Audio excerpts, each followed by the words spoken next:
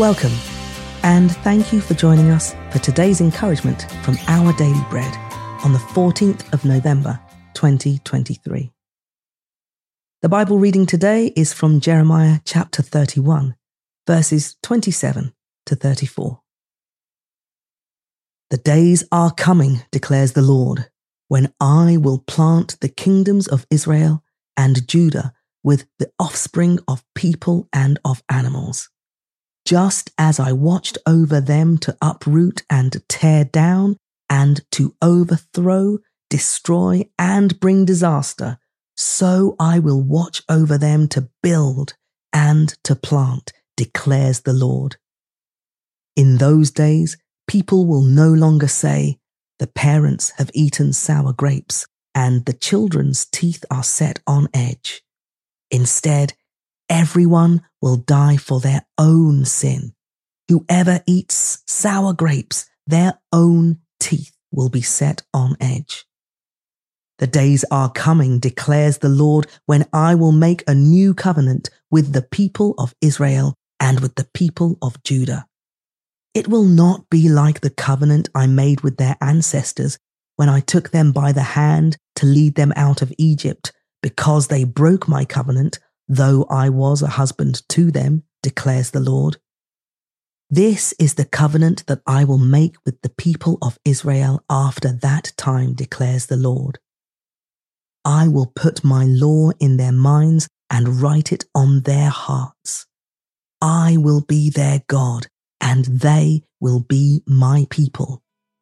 No longer will they teach their neighbor or say to one another, know the Lord, because they will all know me, from the least of them to the greatest, declares the Lord.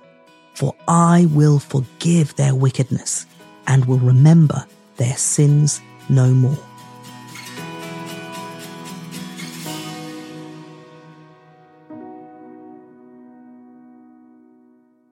Today's article, titled Sins Remembered No More, was written by Adam R. Holtz. I never saw the ice, but I felt it. The back end of the van I was driving, my grandfather's, spun out. 1 swerve, 2, 3, and I was airborne, flying off a 15-foot embankment. I remember thinking, this would be awesome if I wasn't going to die. A moment later, the van crunched into a steep slope and rolled to the bottom. I crawled out of the crushed vehicle unscathed.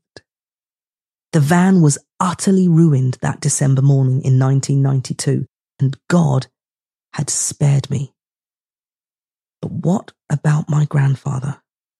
What would he say? In fact, he never said a single word about the van, not one. There was no scolding, no repayment plan, nothing, just forgiveness and a grandfather's smile that I was okay. My grandfather's grace reminds me of God's grace in Jeremiah 31. There, despite their tremendous failings, God promises a restored relationship with his people, saying, I will forgive their wickedness and will remember their sins no more. I'm sure my grandfather never forgot that I'd wrecked his van, but he acted just like God does here, not remembering it, not shaming me, not making me work to repay the debt I rightfully owed. Just as God says he'll do, my grandfather chose to remember it no more, as if the destructive thing I'd done had never happened.